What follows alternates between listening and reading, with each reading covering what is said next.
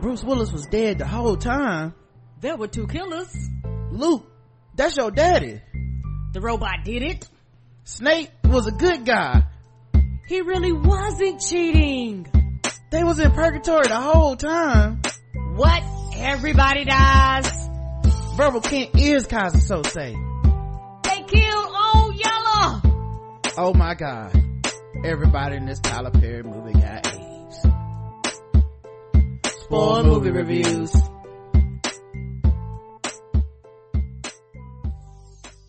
Hey, welcome to another episode of Spoiled Movie Reviews on the Blackout Tips Premium Podcast Network.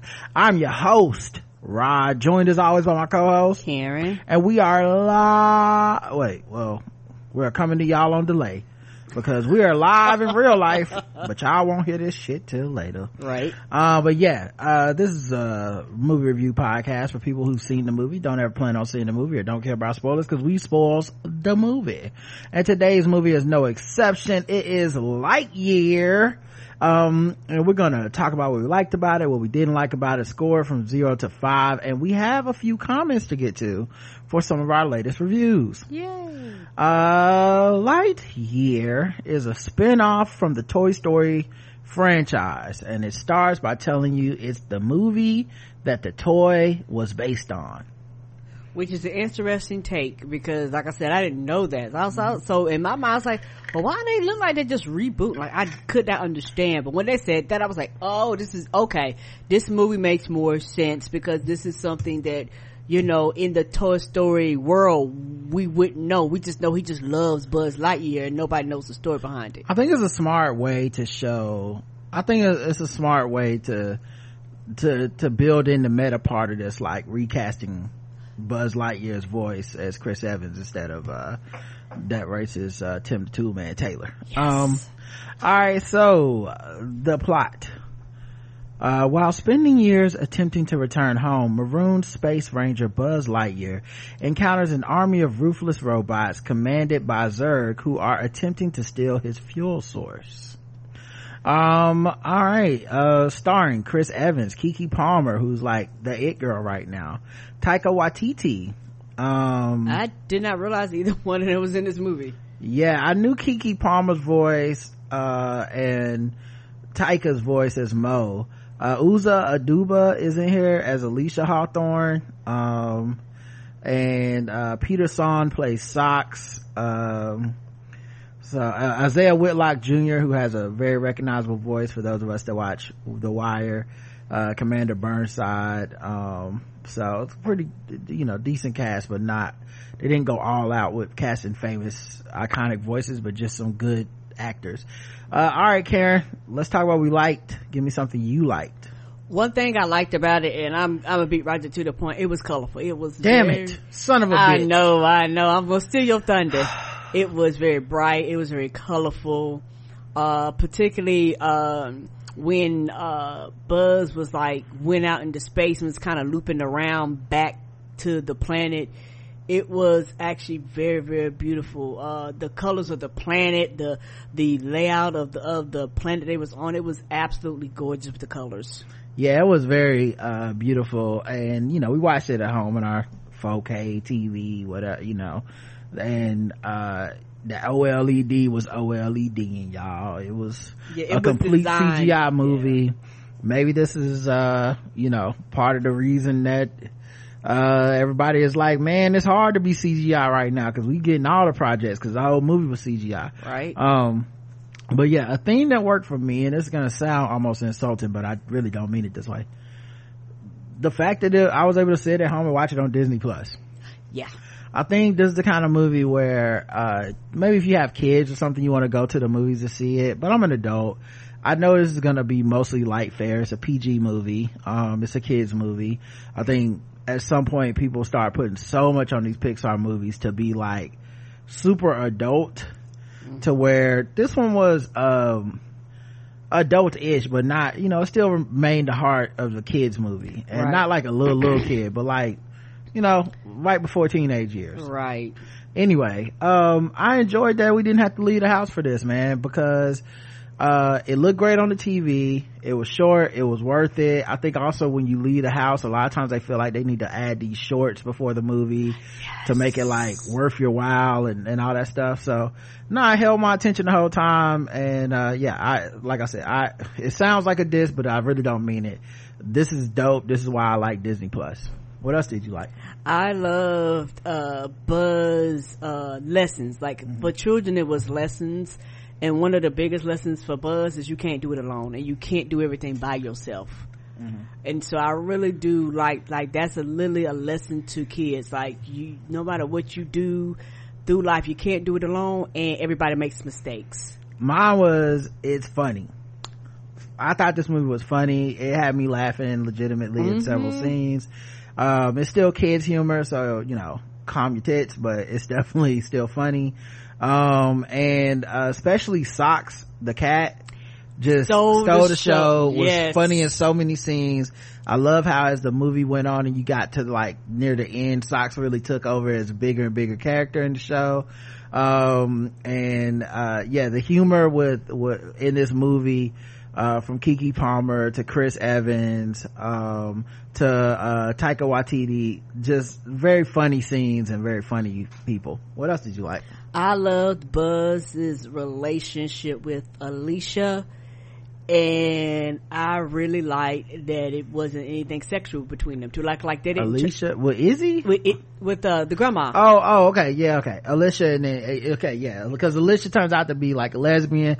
Woke Hollywood liberals cancel the show. Okay, you know what I'm saying? I said the Alicia, LGBTQ agenda. Let's go ahead and get this Alpha China's internet and back to stop trying to shove it down our throats.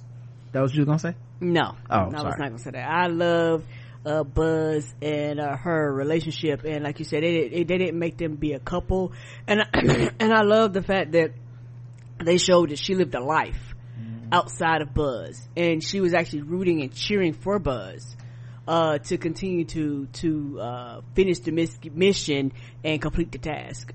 Yeah, I did too. And another thing I love, the storytelling mechanic of him going off into space to test this faster than light speed fuel, and it was making him while he would be gone for minutes, every time he returned it would be years that had passed on the planet, and seeing that play out, and that montage of him watching the years go by, because he was determined, says it was his mistake, to make up for his mistake by getting everybody home.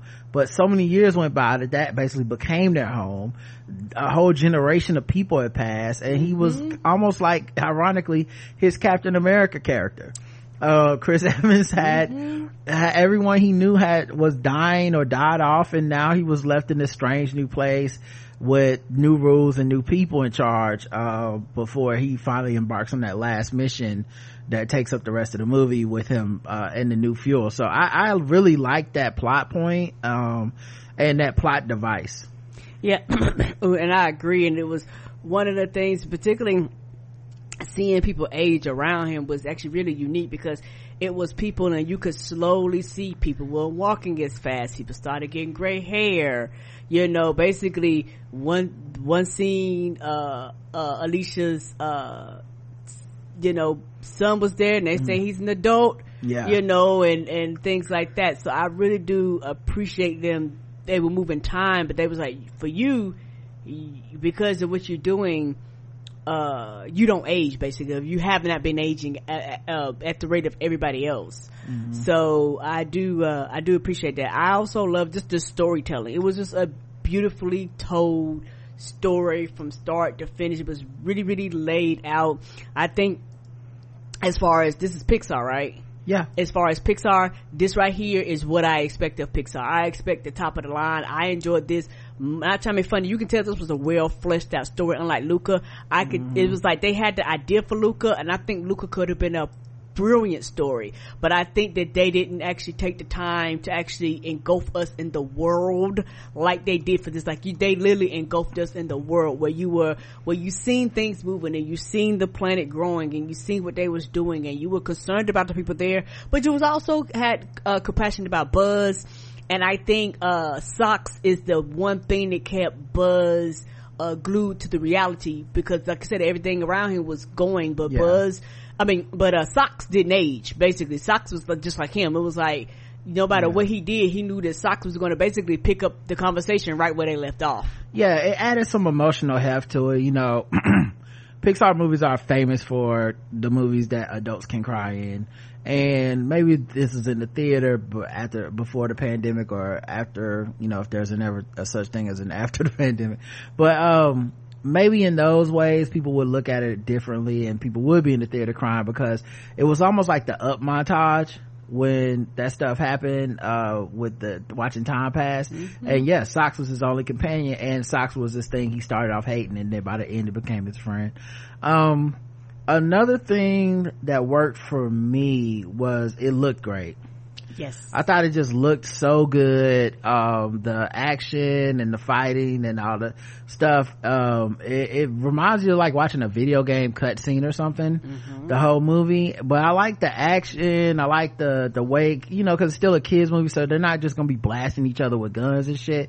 So like some of the creative ways they use to have like space lasers, but the lasers never get shot, or you never see them get shot. Even when they shot the vines, that was off screen in a lot of places. And so I really enjoyed the way it looked and the way the action flowed, and all that stuff. What else did you like? And I know I kind of touched on it, but it's going to be a little bit more in depth about life, about how life kind of progresses on with or without you. And by the end, Buzz actually embraced life, because literally everything around him had a chance to live a life with him. As I say, every time he went out, it was minutes, but years and decades had passed in reality. And so it's one of those things where he had put so much into it that he never really got to live his life. And at the end, he's like, I'm going to live my life now. And basically got destroyed where he can't do that anymore. So now it's almost like you can't reset, quote unquote. You have to actually just go with the flow of wherever life takes you now. Yeah. And then another thing was the runtime. It was only like an hour and 40 minutes. You do have to fast forward to get to the stingers and the credits, because there are a couple. But I thought it didn't overstay its welcome. Anything else? All right, negatives. Was there anything you didn't like? I have a few things I want to bring up. One, I couldn't really understand the Zurg thing. Like, I know Zurg was Buzz from another timeline or something that was much older, but I wish they would have shown like where exactly that split off came, because it's like he came back and it was like, oh, it's an evil robot and these robots are attacking us in the sky, and we've been in a dome, and you've been gone for way longer than the 4 years normally this time, and which that part made sense to me, why he was gone longer, because the fuel actually did work this time. He was going even faster, which means more time was passing, blah blah. But the Zurg thing turning out to be Buzz was kind of weird. And also, if I'm not mistaken, Zurg in the Toy Story universe was his dad, but for some reason in this version it was him but older. So I don't, it just felt weird, like maybe they couldn't come up with a villain and so they just came up with this one, not enough to like throw the whole movie out for me, but it's just like one of those like, I'm amazed you remember that. I don't remember that Zurg was an older version of him. No, his dad. Oh yeah, in the Toy Story universe, that's what the lore was. Okay. Anyway. The other thing was, it did feel a little thirsty to put that last stinger in there where Zurg opens his eyes, and it's like they wanted to leave a room for like a Lightyear sequel. So maybe they try to do like a whole Lightyear thing, but I thought this, if it's the movie that inspired the toy, it felt like it could have just been left at that, Yes. So, and that could be the Disney impulse, right? Disney's always gonna try to get more out of a property if they can. Whereas, but so anyway, it's not a big thing, but it just made me think about, and then, the other thing was they tried to do tie-ins to Toy Story and they kind of didn't, like they had to get the iconic suit, they had to do Zurg, they had so it's like certain things are callbacks to Toy Story, but to like I said, it gets tripped up when Zurg is not his dad. So then it's like, well, why do so many tie-ins to Toy Story in anyway? You know what I mean? Just go, like, we already knew what this is a movie, you can actually create your own universe, right? So at any rate, this, once again, those are just small things I noticed. But yeah, that's it. Anything else before we get to rating? No. When you was talking about his dad, like I said, that's the thing that truth be told, most people probably forgot because it's been so long since they've seen those movies. So for somebody like me, I thought, you just give me a story on like the little boy in Toy Story, this is what he would have seen. Yeah. And to me, I understand what you're saying about the Disney stuff. And it's one of those things where, if it's a movie, but we're gonna actually watch this movie like almost like a TV show. Right. So I could see them going with to be continued, Yeah, it's not, like I said, these are very little things. I hope no one's taking it as like, okay, I'm shitting on the movie or whatever. But these are the little things I'm like, okay, I can see how that would. Cause I think one of the things that's gonna bother people is the idea of Disney and more. Right. Whereas Pixar used to be the company of just enough. Whereas like, we not doing a WALL-E 2 because we think this movie says everything we wanted to say, right, and artistically we wanted to stand alone. Whereas now you're part of a corporation that bought you and wants to make money off these properties. So everything they can get out of Toy Story they're gonna get. Everything they got out of Star Wars they can get. Everything they can get out of Marvel they're gonna get. So it is specifically different with this property because in the past Pixar hasn't really been that kind of company. Yeah, and I noticed when it's like there will be a sequel and you're like, oh, okay, that's a choice. Yeah, and like you said, in the past, all jokes aside, even if they had this idea, they would have never done it. It was like, This is Toy Story, we're not gonna branch off from Toy Story. Right. Like, everybody understands the concept. There's no reason to do this. And for the people that don't like that shit, they're gonna not like that about this movie. Right. It's not, sometimes I bring up stuff that doesn't bother me, but I get that, and especially because we get feedback, I get that those will be the critiques of some people, and I would like to address them even if I'm not gonna share them. Agreed. All right, let's rate it 0 to 5. What would you give it? This was a 5. I enjoyed this movie, and I think the biggest reason why I got a 5, you brought it up at the beginning, was because I didn't have to leave the house. Yeah. I think there's the convenience of just being able to push play, because I know we've seen previews for this, and I was like, I'm not going to the theater. I was like, if this comes out theater only, I wasn't going to see it. Right. But with it being on Disney Plus, I was like, sure, I'll sit down, I'll watch it. And I give it a 4. I thought it was really good. A solid entry into the Toy Story franchise, even as a spinoff. I didn't feel like it was beneath Pixar standards. Like Luca left me feeling like, man, I don't know if I like this, but this one made me feel like, oh no, this is pretty good. Like, I know some people have like super agendas with the Pixar shit, but I'm not one of those people. I've liked a lot of their stuff. Some I thought were great, some I thought were good.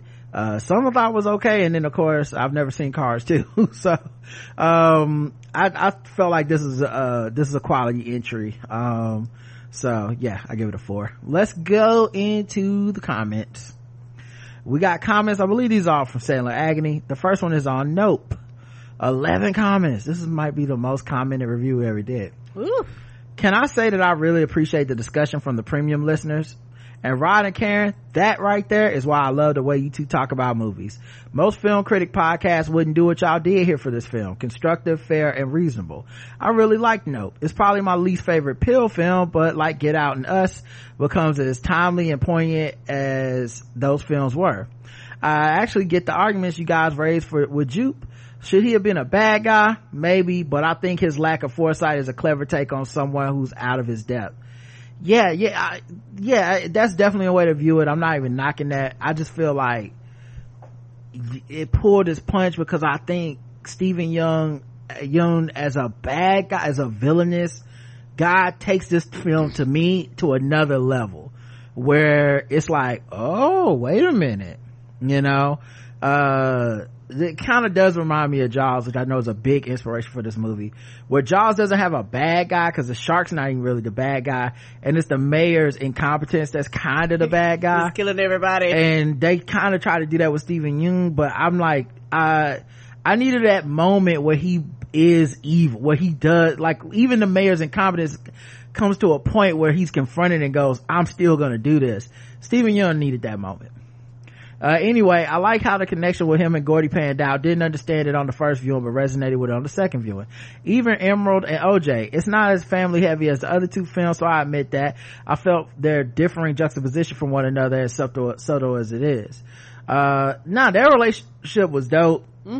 Kiki and Daniel, they did that. It wasn't, yes, they did. I actually don't have any problem with any of the acting performances or any of that stuff. I mean, and that's the thing I keep trying to parse through, is because we're not giving effusive praise in this very polarized environment, it probably feels like we're saying something bad about the film when we both said we enjoyed it and thought it was good. Just, to me, it's his third best, and that's fine. Everybody gotta have a third best, you know. Everybody gotta have number 3. I love the cinematography from Hoyt van Hoytema and Michael Abel's enriching scary score. I really dug this. Glad you enjoyed it, man. Let's see, he also responded to The Gray Man. Look, I love the Russos and their writing partners and Christopher Marcus and Stephen McFeeny. I don't think having one of the Russos, Joe, join in along with them, I guess maybe I don't like. Gray Man takes a while before we give a shit about it, really. There's not really a story, and our lead character is given a code name with little background on his past. Ryan Gosling is fine in the role since his reserved style works for the character he plays. Most of the characters are too archetypal and stoic because I feel like it's stuck narratively. If it weren't for a bombastically stellar second half and Chris Evans having the entire time of his life, I wouldn't have liked this, because it's a film going through the usual Netflix motions. Danush was really good until he dipped from Anna de Armas. Poor depiction of a redemption character arc. At least fight to a standstill. That would have made more sense to me. Not as good as Extraction. Hell, it's barely below 6 Underground, but Gray Man is fun. There needed a tighter, competent script for the second one. It needs to be shorter too.